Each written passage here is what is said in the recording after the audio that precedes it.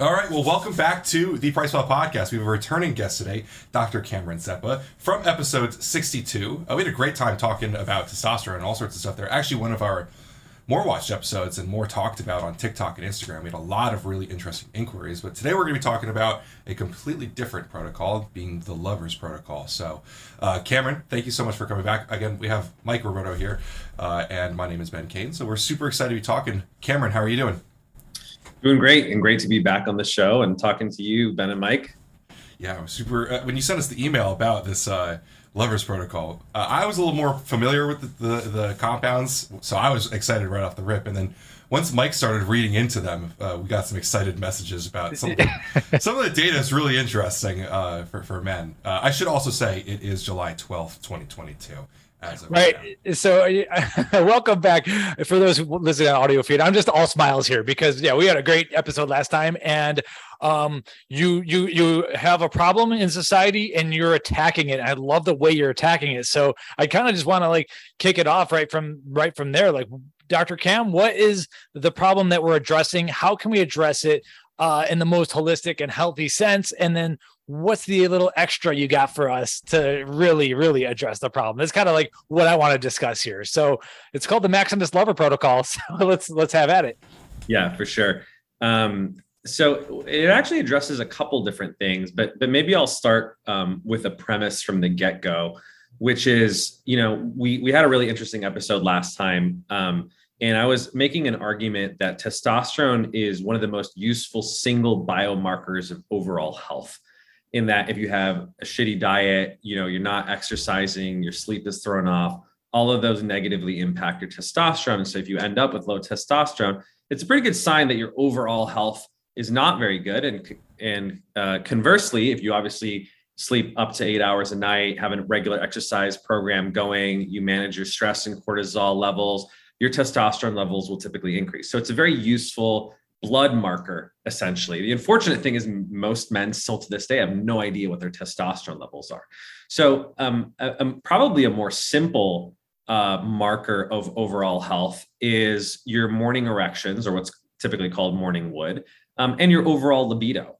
If you're a generally healthy, in shape guy, you should, even well into old age, actually have a healthy libido and our ability to get erections as needed, whether spontaneously in the morning or obviously in conjunction with stimuli.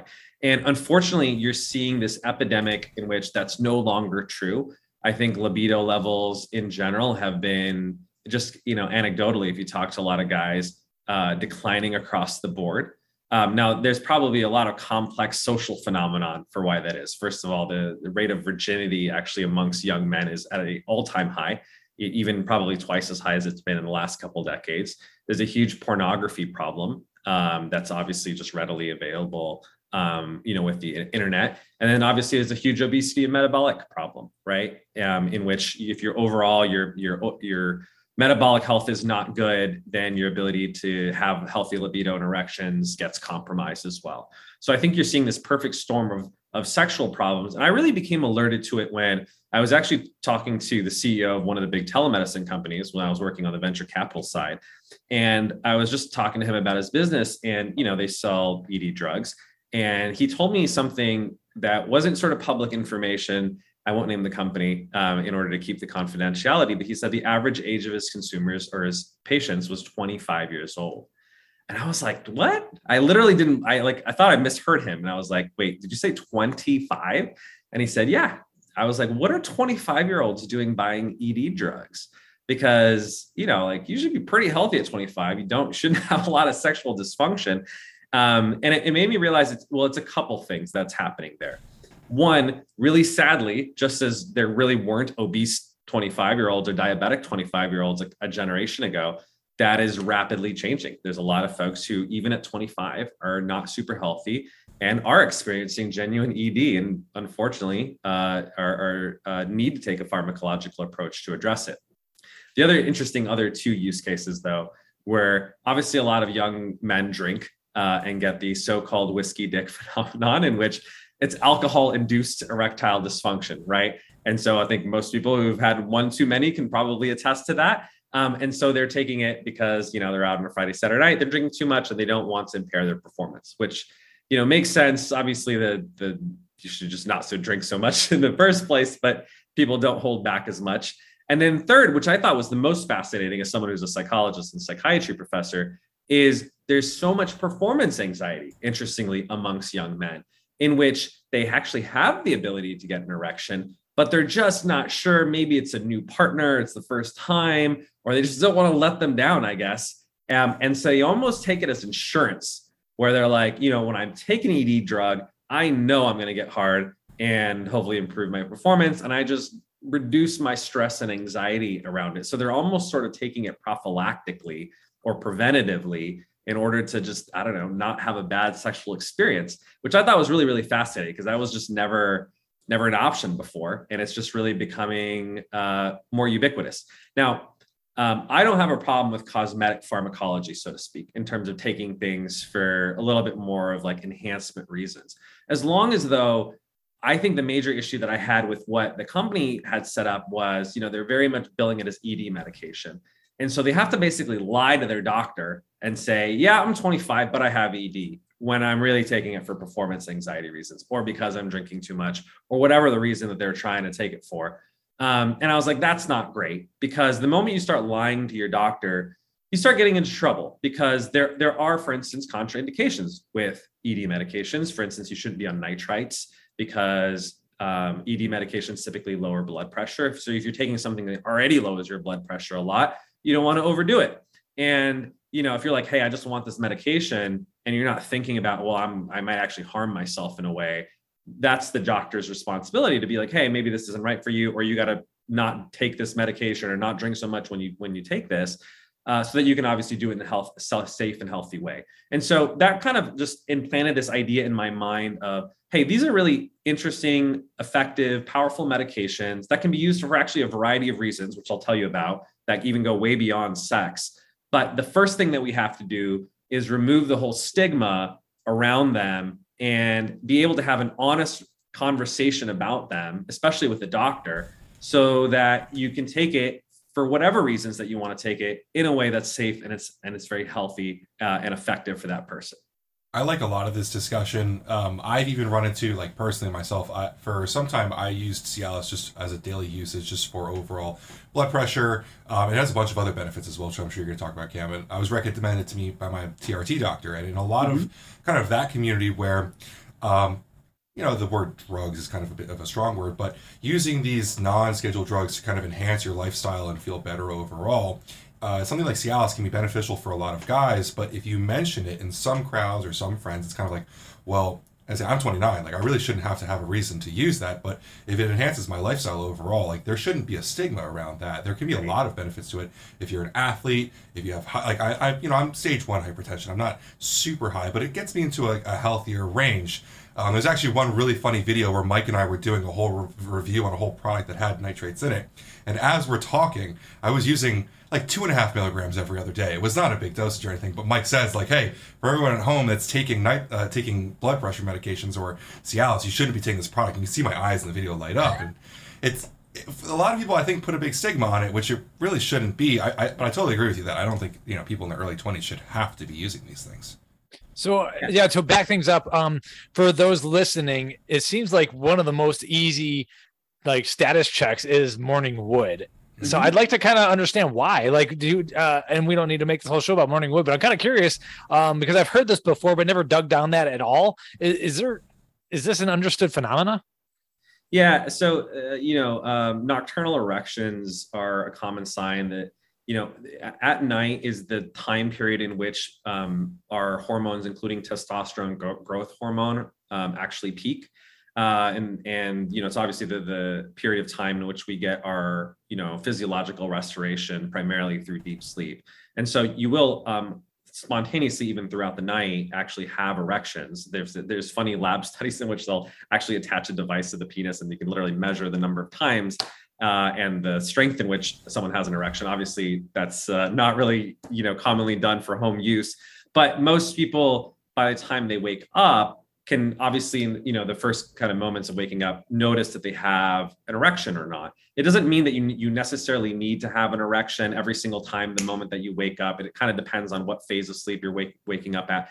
But if you never have an erection waking up versus every once in a while you do notice it, it's generally associated with you have healthy hormone function, healthy vasculature function in terms of getting the blood flow that you needed. So it's kind of a useful canary in the coal mine kind of measure. And the other one that to me is just much more obvious is do you have a healthy sense of libido in general? Like obviously as you're going throughout the day, I mean, do you ever want to have sex? And by the way, I specifically actually refer to it as a healthy sense of libido. I think these days, I don't even think a lot of guys understand what a healthy sense of libido, particularly young men, are, because they masturbate in a way that's very impulsive or compulsive due to the presence of internet pornography. So I almost take a contrarian point of view in that my definition of a healthy libido is, do you want to have sex with another person, right? That is, I guess, a very traditional, maybe conservative point of view about what libido is. But usually that's what I define as sort of libido versus I'm feeling anxious or stressed right now.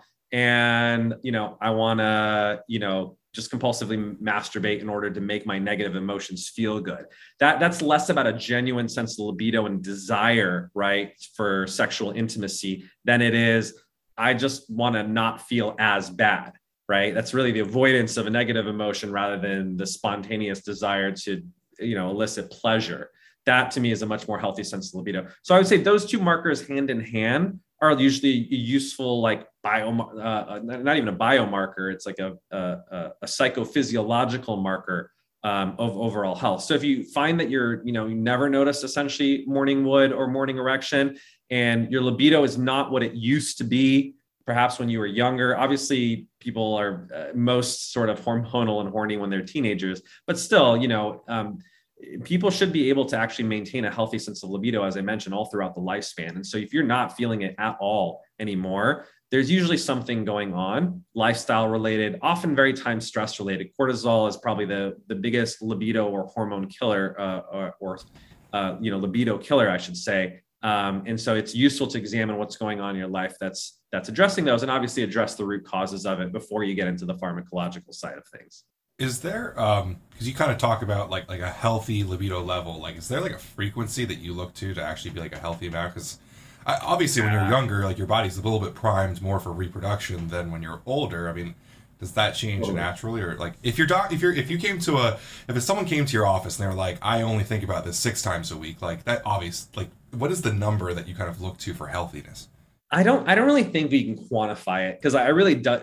First of all, there's quite a bit of individual variability, sure, right? People have very different hormone levels naturally, which influence that.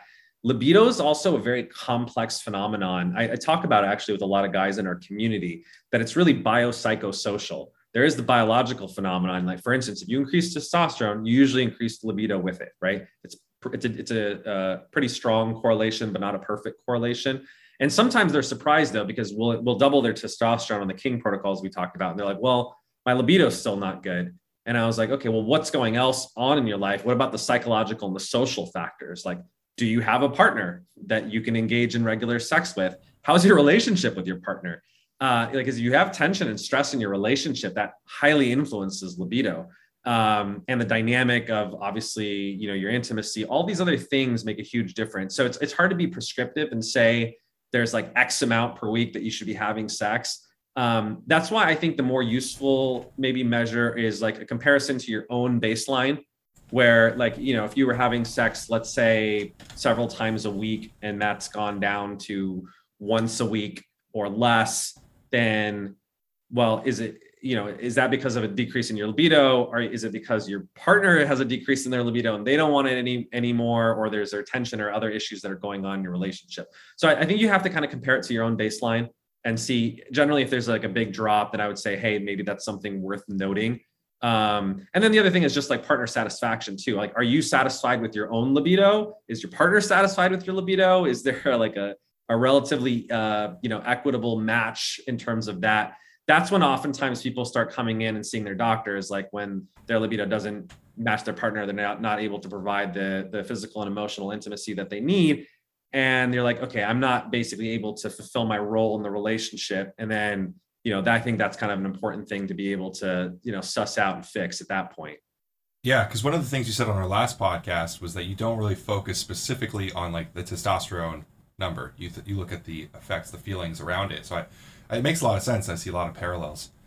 Yeah, absolutely. So let's talk a little bit about, the Lover protocol and maybe some of the agents that are involved. You mentioned Cialis, which is the brand name for tadalafil. And it has a very interesting history behind it, which I think people will enjoy hearing this story. So these were actually originally developed as drugs for pulmonary hypertension, which is a fancy word for an elevation in the blood pressure in the lungs. So they're actually blood pressure reducing agents. And, in the clinical trials, they were giving them to, test subjects. And when the trial's over, you usually are like, all right, give me the rest of the medication that you haven't used back. We'll wrap it up and we'll get it through FDA. And then the subjects were like, no, I'm not returning these. And they were like, wait, what do you mean you're not returning? They're like, the trial's over. And they're like, no, this is good stuff. I really want to keep it. And they're like, what do you mean? And they're like, well, it just really improves my erections and it's fantastic. And I don't want to stop taking it. And so the researchers were like, what? This is a blood pressure medication, but apparently it had this side effect of improving erections. And this is I'm going to go on a little bit of tangent here, but I think this is a really interesting thing that consumers don't really understand is that medications are not for any particular purpose, right? Medications actually usually have a multitude of pharmacological and physiological effects. What we do as clinicians and scientists is we decide, okay, what's one of these that we want to get FDA approval for, in which it's been tested for safety and efficacy, and then it can be successfully marketed for that purpose. It doesn't mean that it can't be used for other reasons, but maybe the drug company didn't push it through FDA because, I don't know, the market wasn't as big, or maybe the market was competitive and there already are alternatives for it. But ED was really interesting in that there really were no ED medications on the market prior to what are called the PDE5 inhibitors. So Viagra, or the generic name is sildenafil, and Cialis, or generic name tadalafil, were these initial generation of phosphatidylesterace 5 inhibitors. That's what PDE5 is. And basically what they do is they work on the vasculature system, the blood vessel system, in that they increase blood flow, right? And PDE5 specifically enhances blood flow, especially obviously to the penis, which enhances erectile strength. And so they're like, hey, this is an interesting side effect for the drug, but they're like, this is actually a useful effect and we should actually get it through FDA. And they obviously got it approved for a multitude of reasons. So tadalafil actually, I believe, has 3 FDA approvals in which it's commonly used, as you mentioned, for the treatment of hypertension. So it is a blood pressure lowering medication. Second, it's used for BPH, or what's called benign prostate hyperplasia, in which if you have sort of an enlarged prostate, when that, by the way, just happens as men age. So you typically will notice I have to urinate a lot. I have sort of a trickling or dribbling of the urine when I go to the bathroom. And so when you're experiencing those kinds of, or incomplete voiding symptoms, typically it's a sign of an enlarged prostate. It can be diagnosed with ultrasound, and tadalafil is actually helpful for that. It actually helps shrink the prostate, reduces the need for urination, and the incomplete voiding or dribbling that a lot of the guys experience when you have an enlarged prostate treats that as well. And then obviously the third and much more popular, reason for its use is for the improvement of erectile dysfunction, right? And because it enhances the blood flow and it is very effective. Now, there's a lot of people ask, okay, what's the difference between Viagra and Cialis, right? Because of the 2 drugs that most people are familiar with. In a lot of ways, I would argue, this is my subjective opinion, but I think there's good data to support it, that Cialis is superior in a lot of ways. Viagra has, first of all, a problem with food, in that if you take it with fatty food, it messes with the metabolism of it. So you have to make sure you're not eating it around dinner time, which is unfortunate because that's when people typically are having sex, usually in the nighttime. And so it's a little trickier to dose, and you want to time it correctly with Viagra. And that's obviously hard if you're trying to use it and have spontaneous romance. You're like, well, am I having sex? Am I not having sex? If I don't have a regular partner, I don't even know if I'm getting laid at the end of this date. So it's a tricky thing to try to take, versus Cialis actually has a longer half-life, right? Which means that it lasts longer in your system. Originally, when it was in fact released in France, it was known as the weekend pill because guys would take it on a Friday afternoon and typically last until Sunday evening. So typically will last for about 24 to 36 hours. And so the way that it's actually taken for all three of those indications is, as opposed to taking it as needed for when you want to have sex, you can take it as a daily use product. And especially in the lower dosages, 2.5 to 5 milligrams, it can be used daily. And then you don't have to stress about when to take it. Like, oh, I don't know when I'm having sex. I got to time it right. I have to take it 30 to 60 minutes before so that it peaks at the right time. You just take it every day. You set it and forget it. It achieves serum saturation levels. And so you have a steady sort of state of it floating around your system, and you're able to get erections when you need to. And just to clarify for people who've never taken sort of Cialis or Tadalafil, it doesn't mean you're going to get totally random, spontaneous hard boners and in inappropriate times. It's going to cause social awkwardness. High school. Yeah, you still need stimulation for the most part. It does obviously make it easier to get erections. And I would say maybe you are walking around like a little fuller, if you will, in terms of sort of a half erection, if you will, but not anything that would cause like, I don't know, embarrassment, or you're like, I'm trying to get rid of this erection sort of phenomena. It's more like, okay, if there's stimulation or there's a need for it, it will obviously make you get hard faster. It will make you harder, and it will help you stay hard longer than if you didn't take it. And if you're fortunate and enough of a young buck enough that you want to have sex multiple times, then it certainly helps because obviously even guys who don't have ED, but it's harder to go for the second or third round unless you're very, very young and have a super high libido, it does maintain the ability to maintain your erections in subsequent sexual encounters. So it is very effective for all of those use cases. And I just think it's a lot less of a headache than essentially Viagra. Speaking of which, all of the PDE5 inhibitors do have some side effects. All medications have side effects. The most common side effects are actually headache, if you take it, especially in higher dosages. Some people do get a little bit of facial flushing, in which they'll get a bit of redness. That one just varies by individual. Ironically, anecdotally, some wives who are used to their husbands taking Viagra actually notice it, the skin flushing, and they're like, oh, I know it's kicking in, time for me to go jump on him. So I guess that is a side effect or a signal, depending on how you interpret it that way. And the third most common side effect, besides the headache, the flushing, sometimes some people get a little bit of gastrointestinal reflux, and sometimes a little bit of lower back pain. It's a stiffness of the muscles in the lower back. All of these problems, though, in my observation, are alleviated with just taking lower dosages of it. Contrary to the American notion, more is not always better.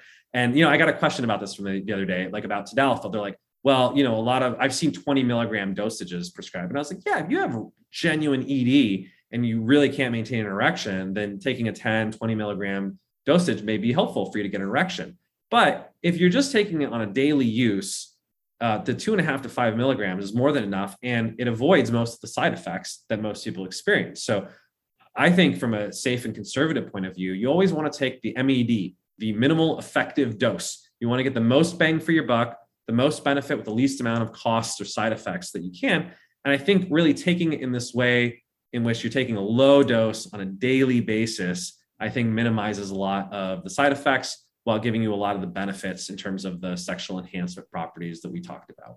Right. Agreed. And so getting back to what one thing Ben mentioned, there is a study we often cite talking about combining nitrates with Tadalafil. And so in that study, because a lot of the supplements that we use, the pre-workouts, they use various forms of nitrates, and the doses have been getting higher. So we want to be, careful about that. But the study where it showed the blood pressure went way low, they were combining nitroglycerin with a 20 milligram dose of, I always say Tadalafil. So, knowing that a lot of people are 2.5 to 5 milligrams, I'm far less concerned. And obviously, you have to talk to your doctor and all those disclaimers, and combining drugs and dietary supplements like that, could cause some issues and everything.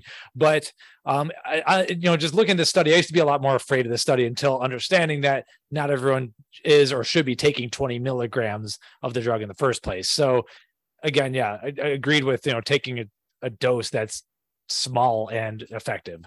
Absolutely. And as we say in pharmacology, the dose makes the poison, right? So it's when people say, does the drug have side effects? Well, it's like, well, at what dosage? Because drugs actually even become arguably different drugs at different dosages. They actually can often hit multiple receptor systems when you're taking them at higher dosages. We know this from psychiatry in particular. Versus you taking it at a low dosage, it may only hit one particular receptor system at a dosage that results in any sort of meaningful effect. But you brought up a really interesting point in that there is this interaction effect, right, with the nitrites, because a lot of people are taking pre-workouts in order to get that nitric oxide effect, get the vasodilation, in order to get what are called the gym pumps or muscle pumps at the gym, right? But the idea is you want to increase blood flow, so you're getting all the nutrients into the muscles, and that as you're breaking down the muscle fibers, you're able to restore them and improve muscle protein synthesis and muscular hypertrophy.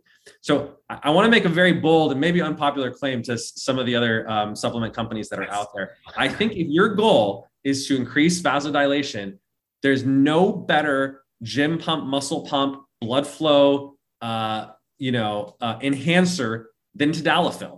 And I actually argue you should stop. Ben's nodding. Let the record show on the audio feed. Ben is nodding. Yeah, this is my subjective opinion, but I think honestly, most pre-workout supplements, if you're taking them for vasodilation purposes, are weak. And I'll stand by this claim and I'll tell you why. If you look at what are the agents that they're using, some sort of like nitrite, maybe they're using a beetroot, maybe they're using a citrulline, maybe they're using arginine. These are like common amino acids you can buy anywhere. And they do have a mild effect, right, in terms of enhancing, gym pump, and certain things, certainly like citrulline, actually do have a decent amount of research evidence behind them in terms of enhancing, muscle growth, strength gains, et cetera. But here's the thing. If they really, really worked, there wouldn't be a need for ED medications. All of us would be just dousing citrulline or arginine before sex in order to enhance our erections. And guess what? It doesn't really work that well. That's why when Viagra and Cialis came on the market, billion-dollar drugs instantaneously, because they just work really, really well. There's nothing that works as well as them. They're just phenomenally effective medications. And so you can take that outside of the bedroom and say, well, what about in the gym? Here's the thing that a lot of people don't realize is they actually increase blood flow everywhere. They're not just increasing blood flow to the penis, they're increasing blood flow to all of your muscle tissues and actually even to your brain, cerebral blood flow. And I'll talk about that in a second. But I would argue if you want to enhance your pumps at the gym, taking a low dose of tadalafil is by far the most effective thing that you can take. And I think there's just unfortunate stigma around it because you're like, oh, it's a prescription medication. And you're like, yeah, it is a prescription medication, but it works better. And that's why it's a prescription medication. So as long as it's safe and healthy, obviously talk to your doctor about whether that's right for you. But a lot of people, I will tell you, and Ben knows this too, in the athletic and bodybuilding community, take it because for multiple reasons. Obviously, if you're taking other agents, it can increase your blood pressure and it can help relieve the side effects of that. But if you're really just trying to maximize your blood flow and your muscle protein synthesis, and there's in fact studies that specifically show sildenafil, Viagra, and it makes sense analogously that tadalafil, Cialis would do the same thing. They actually increase muscle protein synthesis, right? It's the ability to build the muscle in and of itself is enhanced on these agents. And you really do just get a sick pump, as they say, if you've ever tried taking 5 milligrams of Cialis at the gym. And it quite frankly works better than any other supplement. So my way around the issue that you brought up about like not having too much contraindications with the nitrates and the supplements is don't take an NO supplement in the first place. Just take the Cialis. It's going to work better. And you don't have to worry about safety, toxicity issues with some of the supplements. The unfortunate thing that people don't talk about, and obviously there's a lot of great supplement companies that you guys work with out there. We're actually launching a separate supplement, which I'll come on and talk about in a future podcast, is unfortunately, because a lot of the supplements don't work, they're ironically spiked illegally with pharmacological agents. So a lot of the pre-workout supplements, and there's research that's been done on this, are spiked essentially with PDE5 inhibitors. So they actually find traces of sildenafil or Viagra in these supplements because they get them to work. But it's obviously illegal and it's unethical because you shouldn't be sticking stuff that's not on the label because, hey, maybe they are on a nitroglycerin and they don't know it, right? So to me, that tells you something, that if the over-the-counter stuff worked, they wouldn't be spiking, some of the companies wouldn't be spiking their stuff with the prescription drugs. So I think the safest thing to do is just take the prescription drugs from a pharmacy that's legitimate, it's pure, there's no heavy metal toxicity, you know exactly the dosage that you're taking, you can adjust the dosage as needed. And it's literally what the pros do. So if you want to have the same effects, you gotta use the same substances. I've kind of joked with people before that, like, if you've ever taken like a lot of pump supplements, like in your career, if you've taken this kind of stuff, you've had great pumps, at one point or another, you've taken something that's had something in there. It's so cheap. It's such a small dosage too. Like it's been in something and it works so well. And again, it's extremely like cost effective for what you get out of it, I think.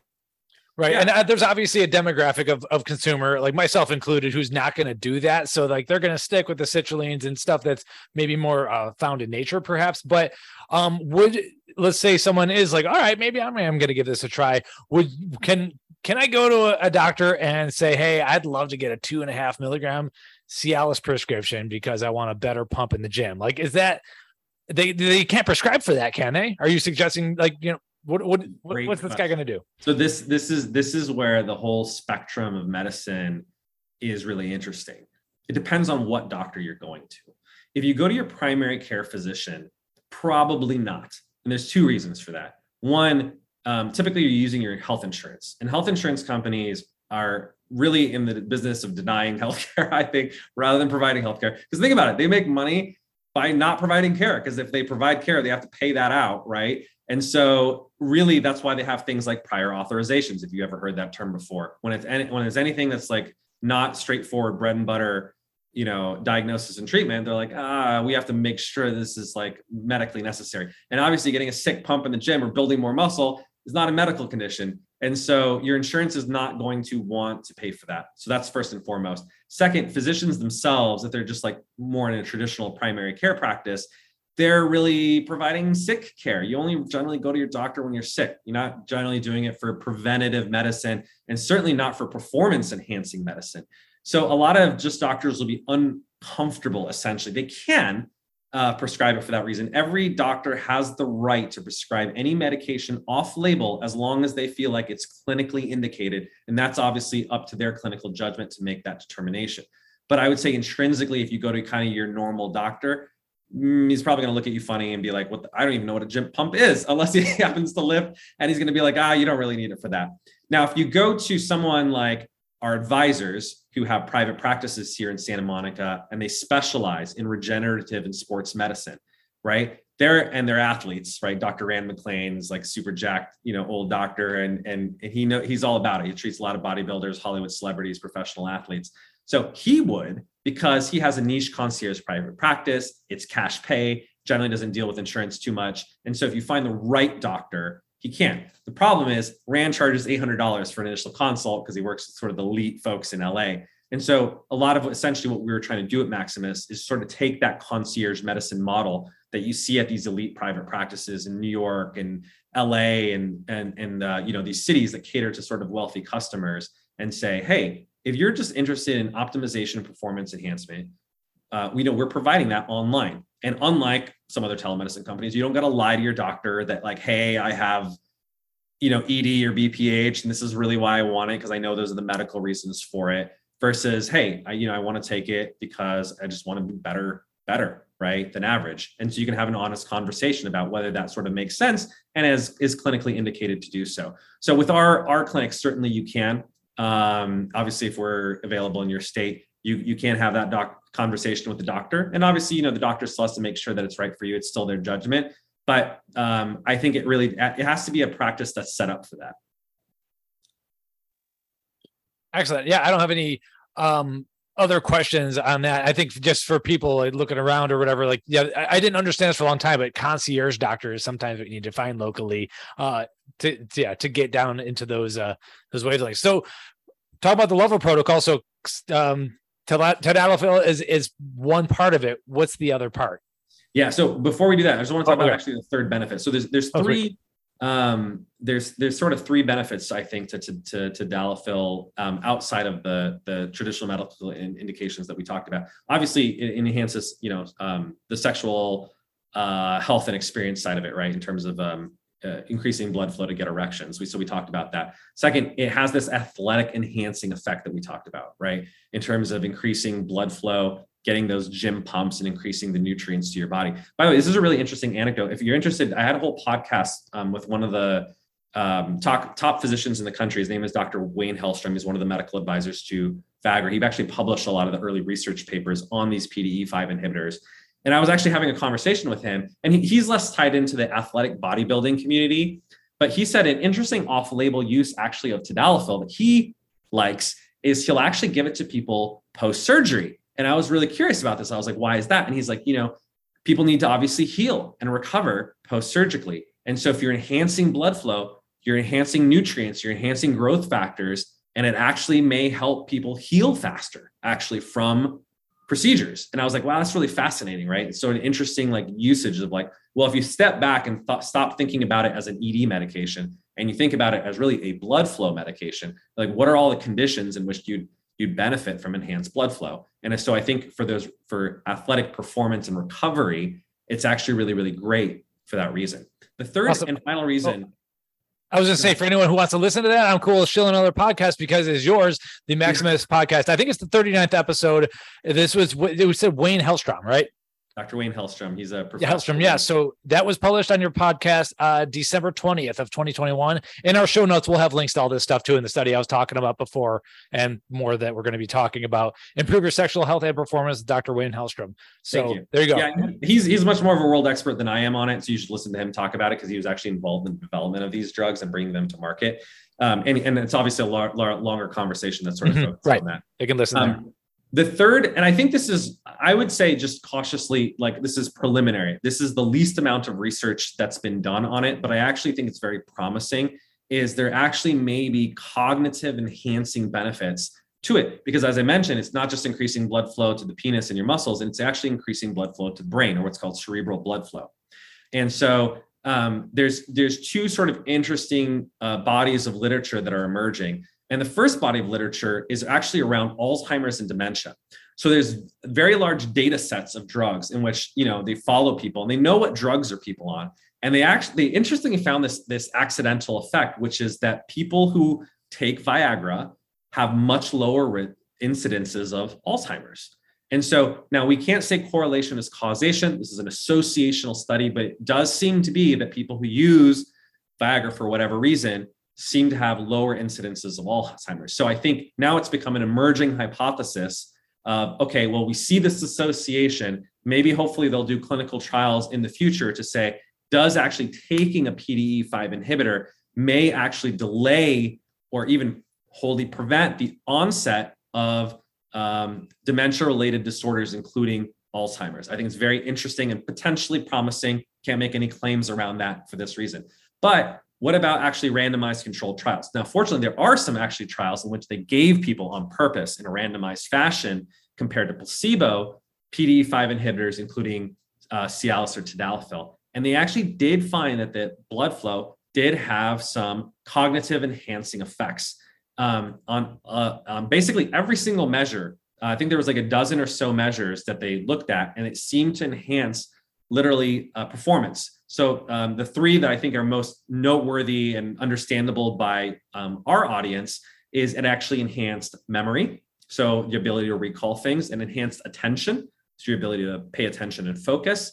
And it actually enhanced processing speed, which is just a fancy term for, how quickly can you kind of work through different problems, et cetera. And so in some ways, you could thus argue that the PDE5 inhibitors, by enhancing blood flow, are in fact kind of smart drugs or nootropics. Now, I think that's like I said, the least studied and probably the least commonly used off-label indication for these, but I would consider it a nice bonus, right? We don't even market it or make any claims around it, but the literature is there for people to, examine.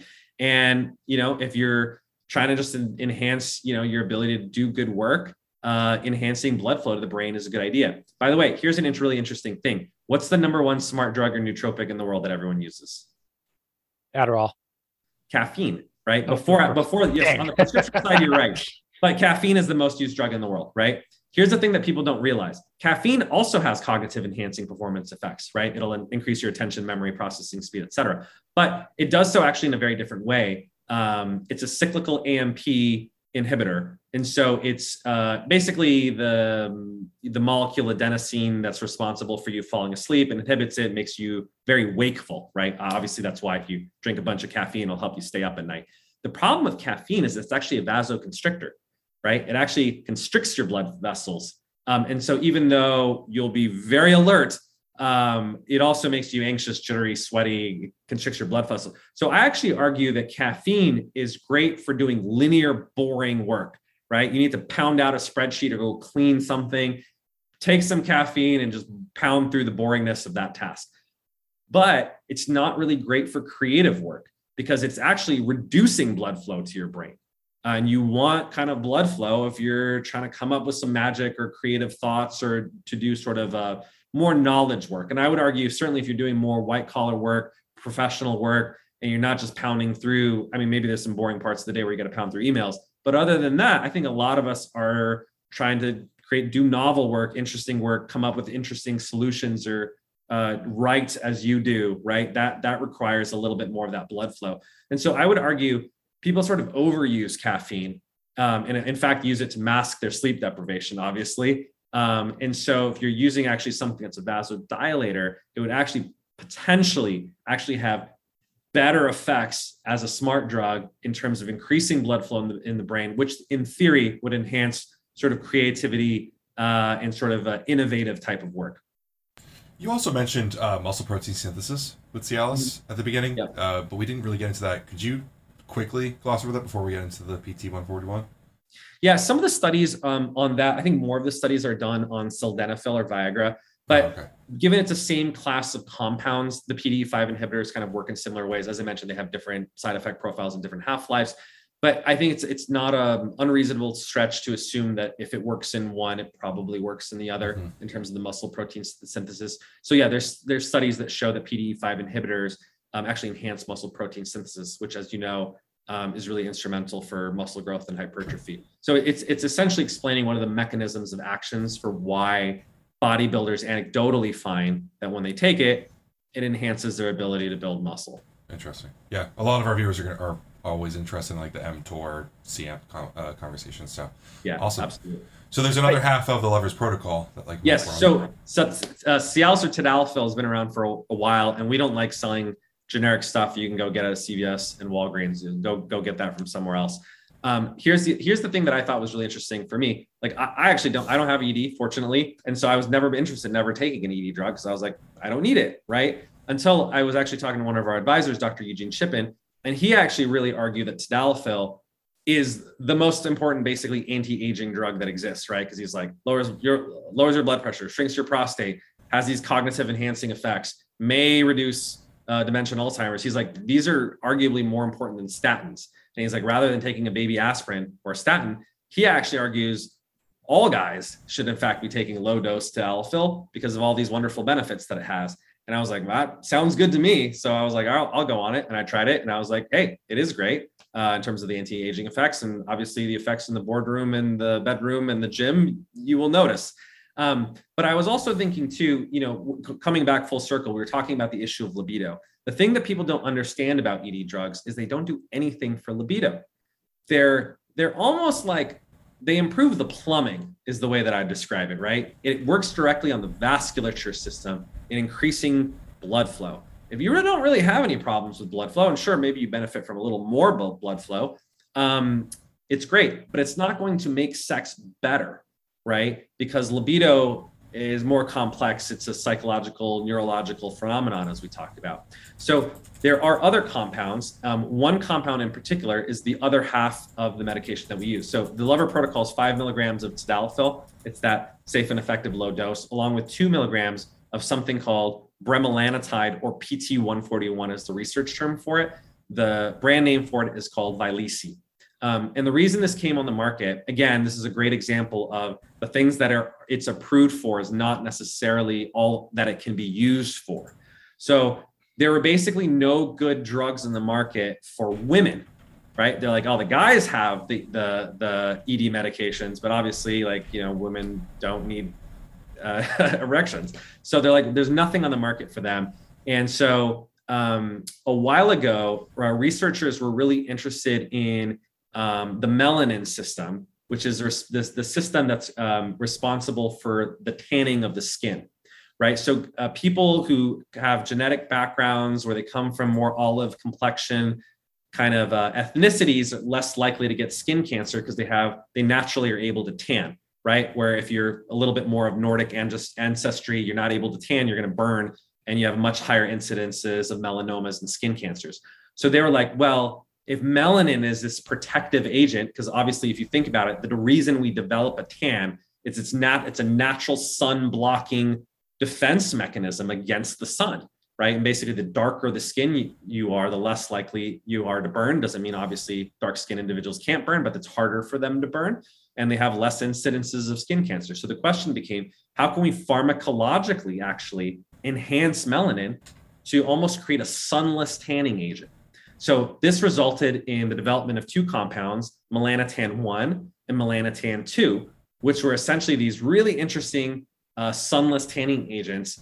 And they never actually fully got FDA approved. So they never really came on the market. But interestingly and anecdotally, one of the early researchers, now remember, they were trying to develop these as tanning drugs, right, to reduce skin cancer. And they're peptides. So they're injectable. So this guy injected himself accidentally with double the dose that he was supposed to. And he found that he had an 8-hour erection that he couldn't even get rid of using like a cold pack. And he was just like, holy moly, this has some other effects that we didn't realize. Just like how we accidentally found the ED drugs, even though they were originally designed for blood pressure, had this ED effect. And the results are surprising because it doesn't work on the vascular system. It's not a PDE5 inhibitor. These actually work on the central nervous system. So it actually works directly on the brain. So what bremelanotide or PT141 is, it's a melanocortin receptor agonist. So basically there are these other receptors. That's actually a very ancient primordial system that's in our bodies that are called the melanocortin receptors. And so these receptors are responsible for a number of functions, steroidogenesis, which is the production of your hormones. They're responsible for the melanin system, which is the part of your skin that tans. And they also have anti-inflammatory effects. And so these basically bind to MC1 through 5. There are 5 different melanocortin receptors. And so it actually works through a whole different mechanism of action that's completely unique and separate from the PDE5 inhibitors. So this was actually very exciting because there are some folks for whom Viagra Cialis does not work.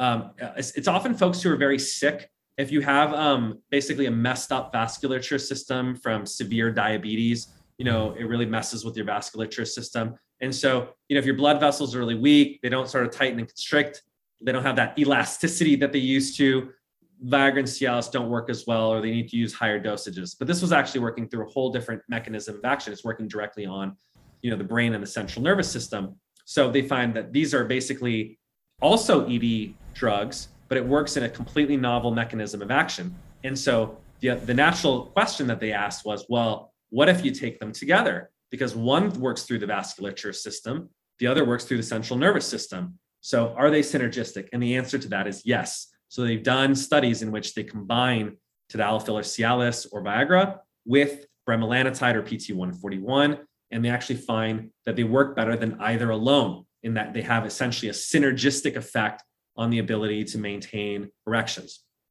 So bremelanotide PT141, or brand name Vyleesi, has actually been FDA approved for hypoactive sexual disorder in women. Because I mentioned there's no good drugs for women on the market, but the studies have been done in men. It works equally as well in men, actually. But the unique part of it, though, is that it doesn't just work as an erectile drug, but it actually enhances libido. And that's the really interesting and novel aspect of bremelanotide. So they've done studies in which they give it to people. Obviously, they engage in their normal sexual intercourse, but they ask people and they give them surveys, and they're like, well, how was sex? And they're like, well, it's great. I have great erections. But the thing that was novel and different from Cialis and Viagra is they noticed that the sexual enjoyment actually increased, Often the duration of sex increased in terms of the longevity of the sexual encounter. The satisfaction with the sex, like how pleased or satisfied with you, enhanced, and orgasms actually enhanced as well. So that's the really unique thing about PT141 or bremelanotide, is it's really a libido or sexual drive enhancer, much more than it is, I would argue, that an erectile dysfunction enhancer. And so that's why I actually think they're very synergistic compounds, in that if you think about it, Viagra, Cialis, essentially, they increase blood flow, as I mentioned, they enhance your erections, and bremelanotide enhances, so you could argue that's sexual performance, right? It gets you hard. But bremelanotide enhances sexual enjoyment. So the actual enjoyment of the sex, which is arguably just as important, that's the thing that I actually think is a little bit more cosmetic. Because even if you are able to maintain erections, even without any medication, you're fine, you're good, you're otherwise healthy. If I asked you, well, hey, you don't have any trouble getting hard, but would you just like better sex, more pleasure, more enjoyment, more satisfaction? I think the overwhelming majority of guys would say yes, because it is a sexual enhancer. And so enhancing the enjoyment of sex is something that's unique to bremelanotide, and that's why we added it as sort of that second synergistic compound. So having come from a drug that causes tanning, is this now a completely different class of drugs where you're not going to have that problem? Because I've used melanotan as well, and I also had the gastric distress side effect as well. So there were a couple things about melanotan that I didn't like, and I did find the side effects that ended up being PT141 as well. So I think a lot of people are going to ask, what are the differences there? Because you led in with that. Yeah, I kind of got confused that where melanotan 1 turned into or got moved into PT141. Yeah, sorry, I skipped over that part of the story. It's a great question. So melanotan actually never made it to market because, to your point, it actually had too much side effects. I think the one that they were most concerned about was actually a transient increase in blood pressure. So it actually increased blood pressure, unlike the ED medications, as I mentioned, which lower blood pressure. And so they're a little concerned about that, never made it to market. The interesting anecdotal backstory, I don't know if this is true, but this is the rumor, is that either the researchers or the pharmaceutical company that developed melanotan, it never made it through FDA. So they were just like, this is never going to see the light of day. And so supposedly they actually published the molecule online so that anyone else could basically make it. And so what it ended up happening is basically these Chinese pharmaceutical companies ended up making it illicitly, essentially on the black market. And so even though it was never FDA approved, never legal to take, essentially a lot of the bodybuilding community ended up buying it black market online, which you can still get to this day. I don't recommend it because I just don't think, from a safety perspective, you should be buying black market drugs. But caveat emptor, people were taking it for that reason. And that's literally the whole history of melanotan. But, I think what happened after that was that people were like, oh, okay, this whole sunless tanning agent thing, it's not going to work out, but it does have this ED benefit. So let's figure out what component of it is responsible for sort of the arousal effects.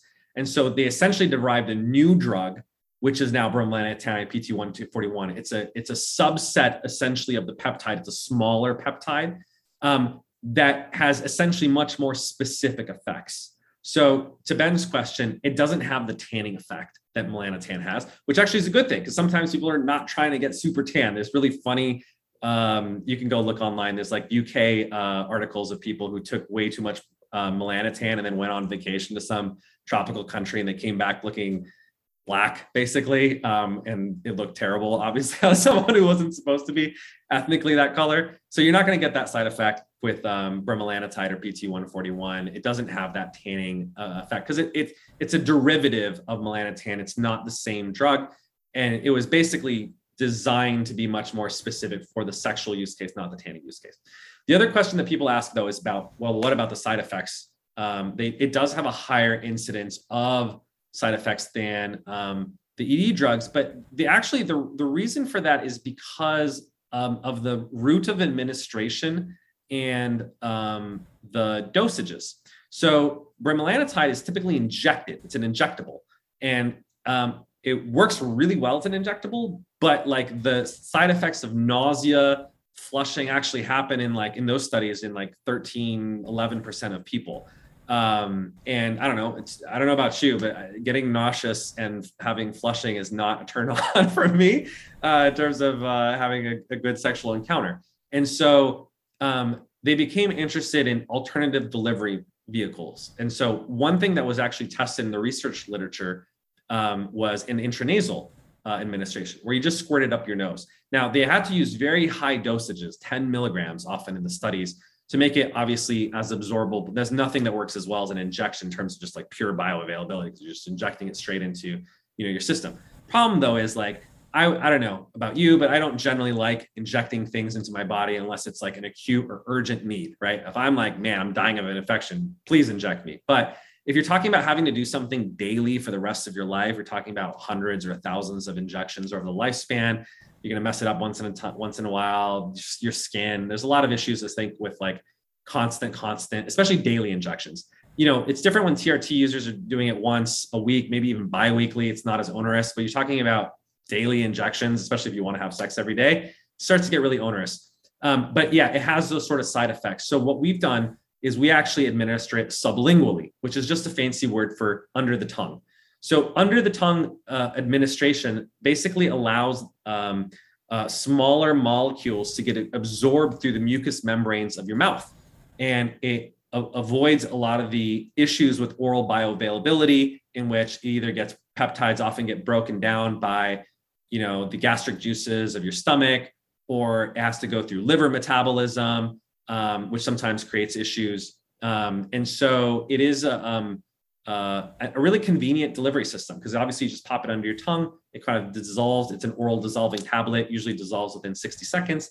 And we use about a 2 milligram dosage. So it is a lower dosage than typically seen in the trials. And a lot of people say, well, I only heard that it works through injectable and maybe high dose intranasal.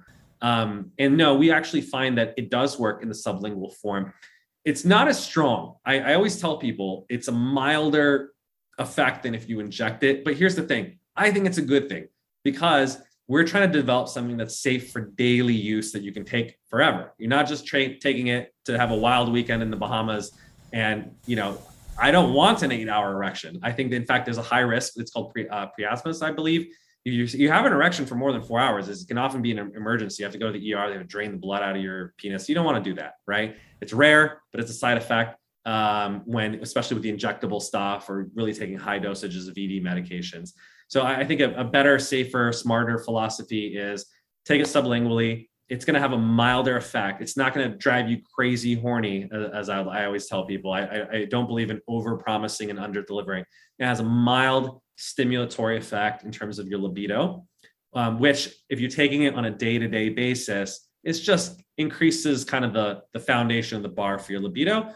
And so you're getting that benefit. And we really haven't heard actually very much of the typical side effects in terms of the nausea, flushing, sweating, lower back pain, taste disturbance, headache, drowsiness that you see with the injectable type. So as I mentioned, in terms of getting that cost benefit analysis, yeah, it's not going to make you as crazy horny or hard, but I think you don't want to take something that creates side effects for the most part. And so that sublingual administration and the lower 2 milligram dosage of it, I would argue, is the sweet spot in terms of the most bang for the buck without as much problems. Yeah, one of the things you noted early on was that you want a healthy libido, right? You don't need your guys to be doing this 3 times a day just because they're using these drugs. And I think it's important. Like, if people want to take it to that level, there are places to do that. But we're talking about helping people who just need a little bit of a boost to their baseline, like you were calling it.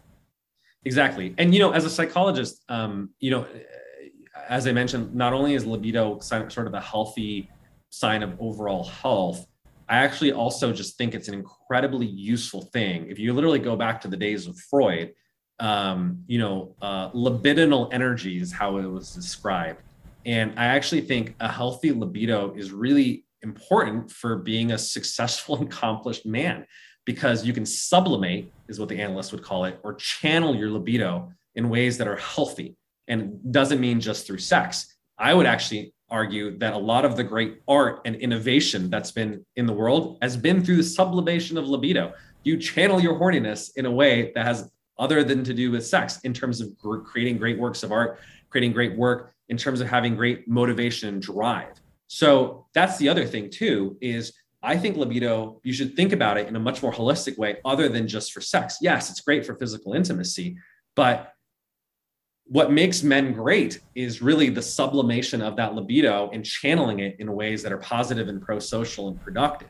So if you don't have any libido, I would argue it's going to be hard for you to change the world and do anything great, right? So you want healthy testosterone, you want healthy libido, because that drive can be channeled in a lot of different ways. And yes, you should be making sure your partner is satisfied and healthy with your relationship, but you can really apply it to work as well. It's not being horny at work. It's just having that, I don't know how to describe it. It's the Spanish called it duende. It's a little virility, bit of, maybe like what was that? Virility.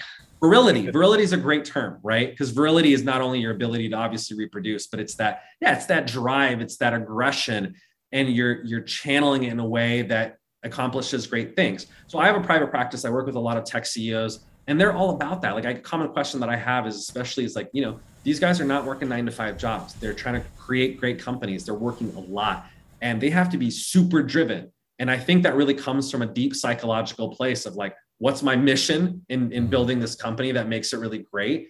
Is there a chip on my shoulder? Am I trying to prove something to the world? And third is like, am I maintaining my health and channeling my testosterone, my DHT, my libido, my virility in a way that's going to create great things? So I would encourage people to think about it in that way too. It's not, even though we call it the lover protocol, because that's the most obviously used for the product, is to enhance, like I said, your sexual performance and your enjoyment. I actually think it may actually have some interesting benefits for work as well if you channel that libido, and that you're not I would encourage you not to masturbate 3 times a day. In fact, healthy masturbation is good. Actually, there's studies that show that it enhances prostate function if you do it every once in a while. I don't think there's anything wrong with that. Obviously, if it's not taking away from your partner or taking away from your normal functioning, but you should really channel that libido in a way, and that drive in a way that's good. And in fact, there's studies that show temporarily, it's not a testosterone boosting effect, but abstaining from masturbation or sexual function creates a transient increase in testosterone and growth hormone just for a couple of days, and then it dies down. But athletes actually use this to their advantage, right? If you talk to professional athletes and their coaches, what do they say? Don't have sex typically like the night before a big boxing match. They want that aggression, that drive, that libido to be channeled into the match. You're going to go fight for your life, and you don't want to be depleted, both in terms of obviously the excess physical activity, but once you're done, you get sort of the prolactin release in your brain. You want to sit down, you want to go to sleep, right? It makes you sleepy. So I think guys can very carefully sort of channel their libidinal energy in a way that really enhances their ability to do great things. There's a lot of directions to go from there. Yeah. So okay. So a little bit of like bookkeeping, I guess. So with the lover protocol, is it the same as with enclomiphene, the prescription route, and the pharmacy, they send out some flavored sublingual tablets in a blister pack or something like that? Like same kind of situation. So tadalafil and bremelanotide are both FDA approved prescription drugs.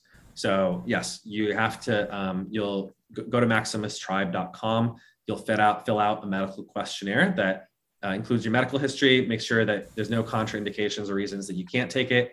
You report any sort of symptoms or goals that you have, right? It's to, I want to enhance my sexual performance, my enjoyment, et cetera. And so they'll figure out, where the benefits are for you. If the doctor thinks it's appropriate, they'll write you a prescription. Now, the difference with that compared to the King protocol, there's no lab testing in this protocol, right? There's no biomarker like testosterone for your libido. Yet, maybe there one day will be, besides morning wood, or just your subjective report. But here's the good thing. I mean, guys know if they can't get an erection or your libido's low, it's obvious. And so it's self-report is a relatively accurate measure essentially of your sexual health. And so, we ship it out. It's fast 2-day shipping, and you'll get it in the mail. It's a 30-day supply. It's a nice, cool little blue pill bottle. And then, as I mentioned, they're sublingual tablets. So they're little oral dissolving tablets that you put underneath your tongue. And then you can basically use it every day indefinitely, as long as it's getting you the cost benefit that you would like. It's $149.99 a month. But if you actually, which sounds like a lot, but if you actually do the math, it's $5 a day. And I was making the analogy to caffeine as a cognitive enhancer. I was like, it's basically a cup of coffee a day. You basically spend that much if you go to Starbucks, but it's going to give you way better effects And so I actually think it's a pretty good deal. I think, in fact, a lot of the telemedicine companies usually charge about $8 a pill.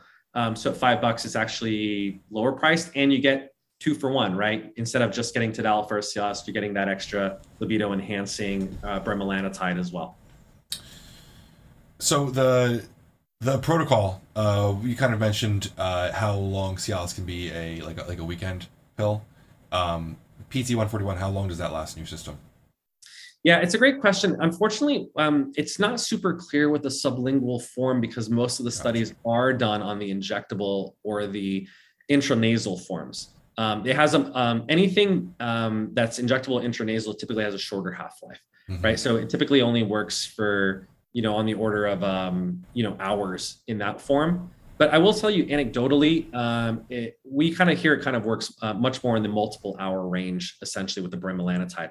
And if you're taking it daily, like I said, you're getting more of that steady serum state in your system. And so the libido enhancing effects, you don't need to time it. Now, if you can, if you would like to, you can. So if you're clearly trying to take it, for instance, for the sexual benefit, taking it 30 to 60 minutes before sex is you're going to get the highest concentrations of both compounds in your blood. Or if you're taking it as a pre-workout, same thing. Take it 30 to 60 minutes before you hit the gym. I'm heading on my way over to the gym, wrapping up at work. It's the perfect time to take it. But you don't have to take it at that time. If you take it in the morning, I think you can rest assured that even if you're working out in the evenings after work, it's going to be enough hanging around your system that you're still going to get the pump effect, essentially. But if you're a true biohacker optimizer, like I know some of the folks who are listening on your podcast are, sure, you can take it in the evening if you like. Just make sure that obviously it's like fitting your routine. I always say, look, and I tell people this, like I'm generally a fan of morning dosing. And the reason is not because it's the best time to take it. It's the time that people don't forget to take it. Right. When you're taking it midday or after work, or you're trying to time it in the day, I forgot it in my gym bag.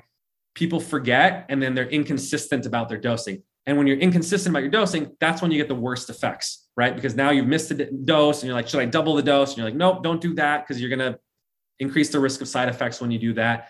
So the best dosing regimen timing wise is really the time that you can take it most consistently every day. If you have enough self-discipline and conscientiousness that you can take it every day before your gym workout or before your preferred sexual encounter time, then great, take it in the evenings.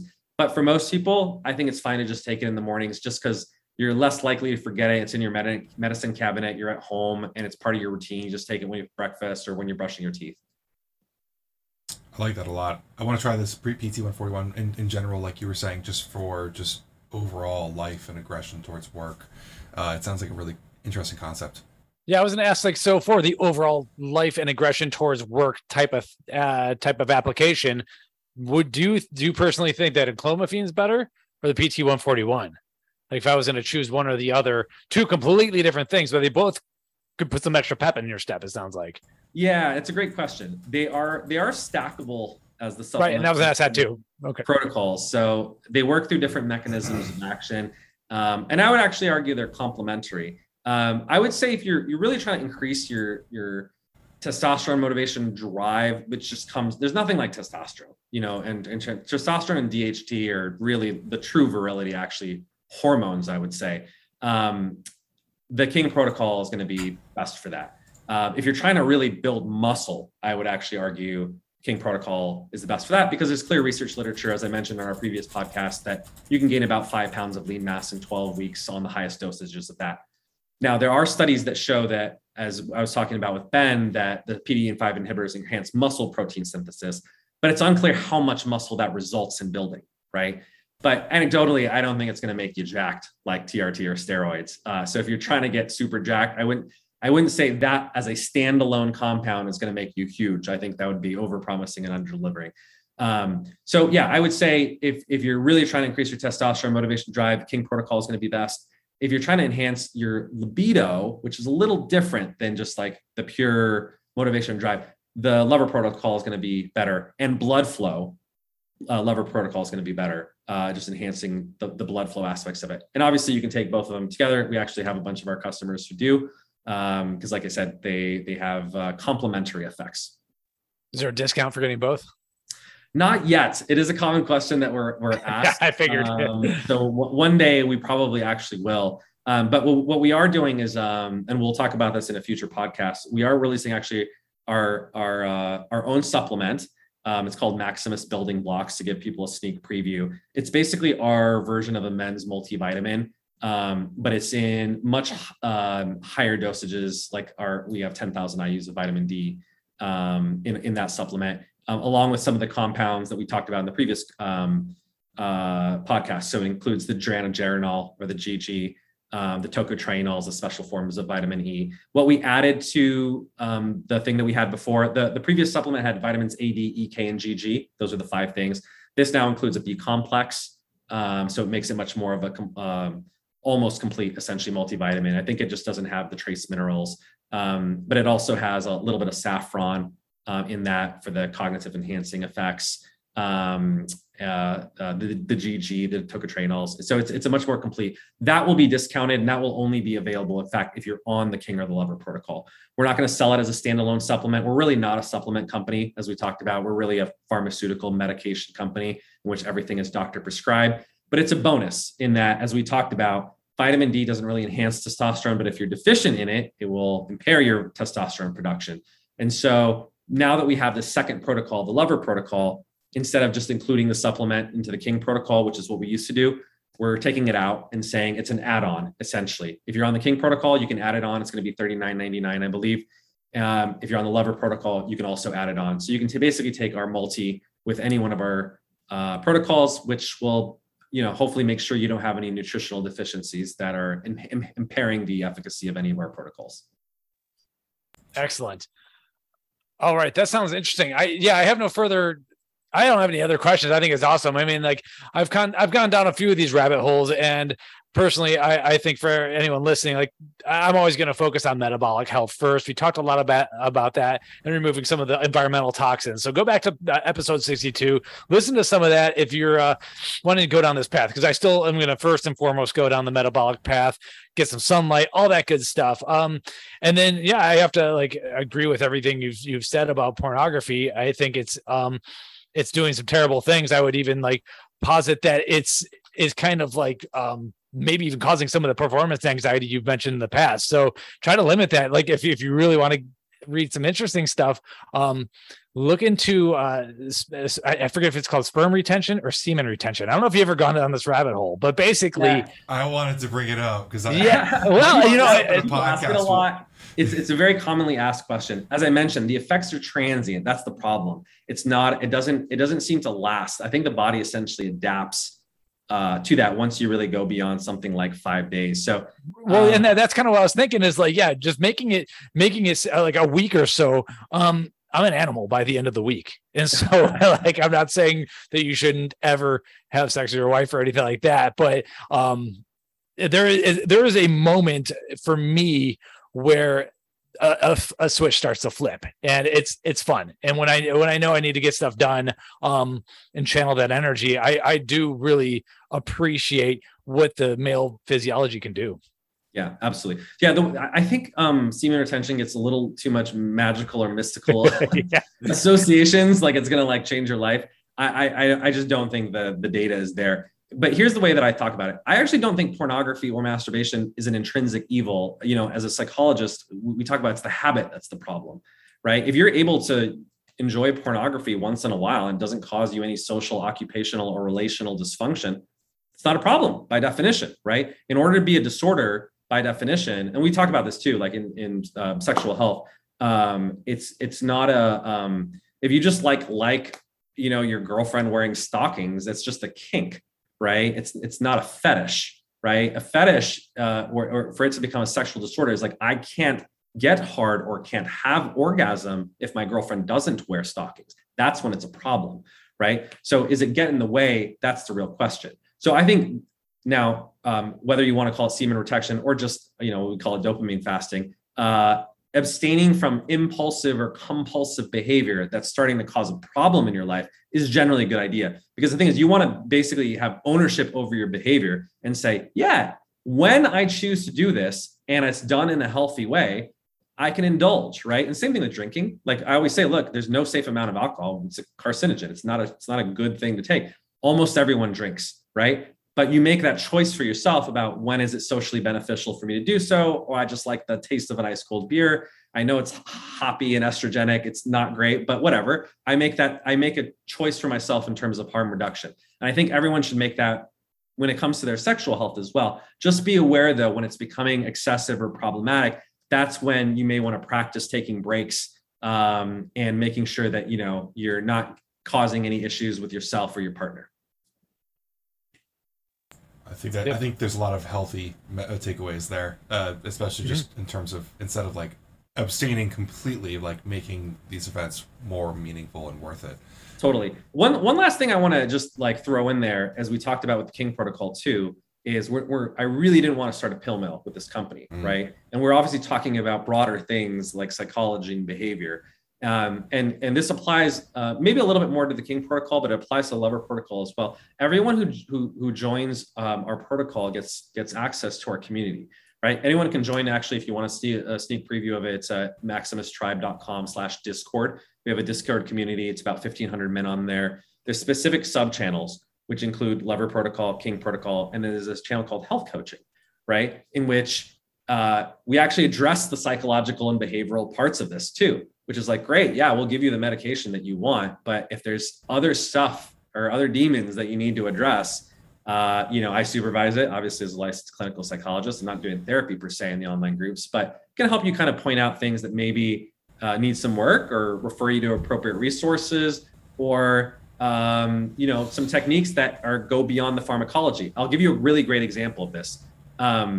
Premature ejaculation is also a huge problem that there's a lot of stigma around.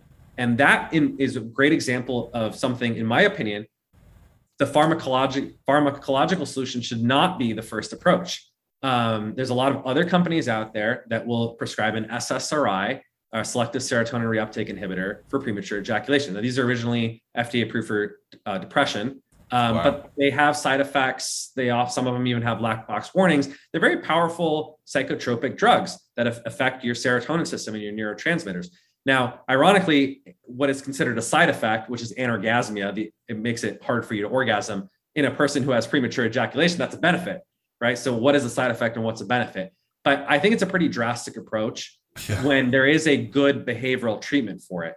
Masters and Johnson, which are very famous sex researchers, developed something called the squeeze technique. You can Google it and look it up online later. You basically train yourself to get close to orgasm. You squeeze the head of the penis in order to prevent orgasm by basically squeezing the blood flow out of the head of the penis.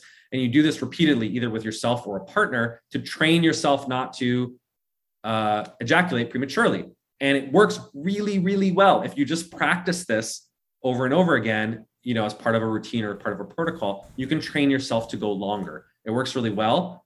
Obviously, Kegel exercises, you've heard about those for women, but actually they're very helpful for men as well in terms of reducing premature ejaculation. Both of those things can be used behaviorally to make sure you're lasting long enough if that's your problem in bed. And I honestly think a lot of people's confidence is not around their erections. It's actually around not lasting long enough.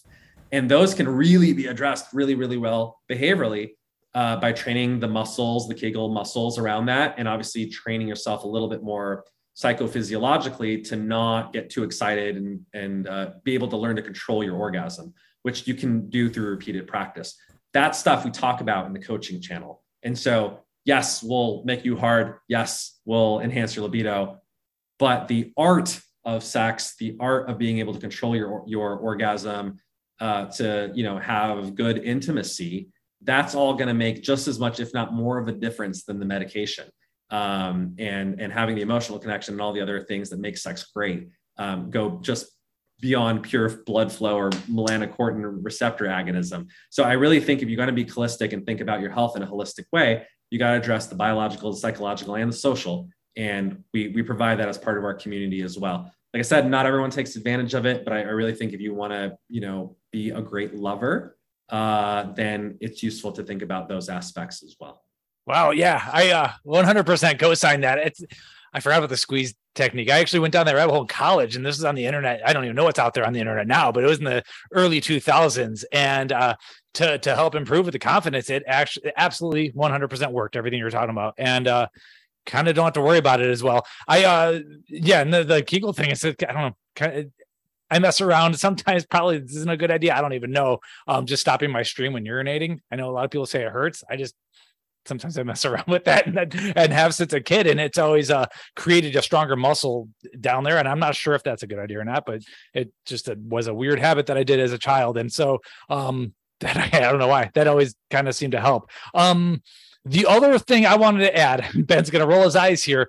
Check your underwear, folks. I am still on the anti-polyester rant. And I think if you have, I fully truly believe that everyone should be wearing 100% cotton boxers or briefs.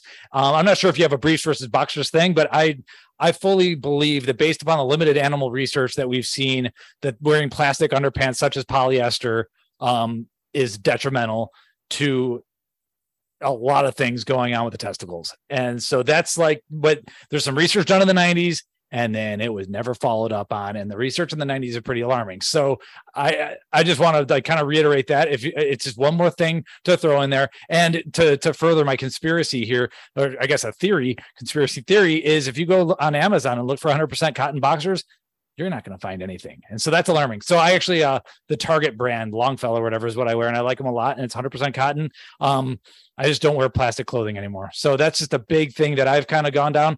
But in terms of like serious, needing serious pharmaceutical support, I would say it just adds just one more little thing to consider, but probably not going to move the needle a ton. And some of the studies, it took like 6 months for things to return back to normal in the animals. So it might take time, but it's worth looking into. Yeah, I wish more research, to your point, was done on this, but I don't think, here's the thing. I think there is a world of, even though I'm obviously a medical school professor and research scientist, I publish a lot of papers myself, there is a world of evidence outside of randomized controlled trials. I don't think they're the be all and end all. Like, for instance, obviously there's a lot of people who practice in the real world, and they're kind of working on cutting edge stuff, like our advisors, and like the hair and beard growth protocol that we're working on. It's going to be launched at the end of this quarter, and we'll have to come on another podcast and talk about, uses an off-label use of a drug that most people aren't familiar with. But he uses it literally with Hollywood celebrities here in LA. Like, a lot of them are on the stuff, and it works super, super well. So I do think, to your point, there is some stuff that just maybe makes common sense. I think using natural fabrics just generally makes common sense, because we know synthetic fabrics, there's a lot of chemicals that are involved in the production of them, even the dyes that they use. That's why you should definitely wash your clothes before you wear them to get a lot of the dyes out. You'll just see that in the water, right? It becomes colored whenever you buy anything that's not white, essentially. So I think those are good common sense things. Does it work? I don't know, but it's probably better safe than sorry, is the motto that I'd have. The two specific follow-up recommendations along those lines is, I think your bedding is really important. I actually use silk sheets for that reason. It's a natural fiber. It's expensive, but it's obviously soft, given it's silk, and it's natural. It's very breathable. It's great. A lot of people, interestingly, anecdotally find if they have facial acne, just buying even silk pillowcases, flipping them over and changing them, so you have a couple of them. Yeah. Significantly Reduces facial acne, because you're just smearing yourself in your own sebum that's been collected in your cotton or polyester pillowcases. So that's a simple thing that you can do. And I also think you should give your balls a break. I believe the clinical term when you go to sleep. In that sleeping, you should not sleep with underwear. You should either sleep naked or with loose fitting boxers. Like, I have a nice pair of silk boxers that I just wear at nighttime. But you want it to air out, because the thing is, obviously in the daytime, you got to wear pants. And no matter whether you're using boxers or brief, I almost feel like they become the same, because whenever you're wearing pants, even if they're hopefully not tight, skinny jeans, but they compress, obviously, your balls against your body. They heat them up. And we know that, obviously, the reason, in fact, that we have testicles outside of the body is to keep the sperm at a lower temperature than your core body temperature. Right. And so it overheats all this. Now, I don't think the icing the balls thing is probably works. I think this is who knows what the hell is going on there. Panning the balls. Yeah. There's all kinds of crazy stuff. But I think just like being able to like aerate them and keep them cool at night, because at least you're in bed for hopefully 8 hours a night, gives them a little bit of the break from probably being a little bit excessively heated and also humid, just from, being with all the clothes that we wear. So I think those are just really simple things, like use cotton, wool, or silk bedding that's natural, hopefully organically dyed. Same thing, like you use loose fitting sleep clothing at night. I think it's probably a good idea. Awesome. Wow. That's a lot. Yes. Another incredible conversation with Dr. Cam. I have nothing more here. So little business update. Like, what are there new states that have been added to your pharmacies you're working with, or anything like that? Yeah, great question. As of now, we're in Arizona, California, Colorado, Connecticut, Delaware, Florida, Georgia, Massachusetts, Michigan, New York, Ohio, Utah, and Wisconsin. That's as of today, July 12th, 2022. If you go to our website, maximustribe.com/lover or /king, there's a little FAQ at the bottom. It says what states is it available in. We always update it as we expand. We're trying to expand as quickly as possible. We'll actually probably be in a bunch of more states. As I mentioned, hopefully Texas is next, which I'm really excited about. We're just launching actually with a new pharmacy with the Lover protocol to develop these special sublingual tablets. And so, yeah, hopefully if we're not in your state, just sign up for our email list and we'll let you know when we launch there soon. Awesome. Dr. Cam, thank you once again for coming on. Ben, do you have any other questions? That's a lot. Thank you. I've thoroughly enjoyed this conversation as always. So these show notes are going to take me some time, but yeah, we're going to have all the studies in there, and then we are going to do a deep dive on PT 141. And so on the blog and everything. So we'll be putting that out there, and then sign up for the alerts, because it sounds like we're definitely going to have a few more podcasts coming to you. I'm not sure if it'll be, this year, next year, or whatever, but, it sounds like you're doing quite well over there, and you have a really unique business model that's addressing a lot of the things that our audience would love to see addressed. So we appreciate that. Thank you. Yeah, our focus is pretty simple in that, we're not trying to launch 100 different supplements. We're launching one pharmaceutical product per quarter. So we'll have hopefully 4 by the end of this year, but we go for quality, not quantity. It takes a lot of time to formulate these. We do a lot of research, but they're high quality stuff. It's literally stuff that, I and us take and our medical advisors prescribe, like I said, to all the elite customers in their practice. So I think if you're a choosy, selective person about what you put in your body, which I certainly am, and hopefully you should be too, I think you'll be happy with, the quality and the standards that we provide. And if not, let us know, like with the King protocol, like we literally guarantee the results. Like if your lab results don't increase your testosterone, we give you your money back. And with the Lover protocol, it's a month-to-month subscription. If you don't like it after the first month, discontinue. But, as I mentioned, with pharmaceutical drugs, they're pretty potent. So I don't think you'll be disappointed. Awesome. On that note, let's sign off. Thanks again for coming on. My pleasure. Look forward to joining you for future products as well. I think you guys do such great work in terms of bringing science to the supplement industry. And I think that's why you have such great credibility amongst your viewership, because it's no nonsense. That's how I found you guys. I was like, when I'm researching, what dose of L-carnitine, L-tartarate to take or creatine to take, I know I can trust, the Price Plow blog in terms of the recommendations. Thank you so much. Thank you.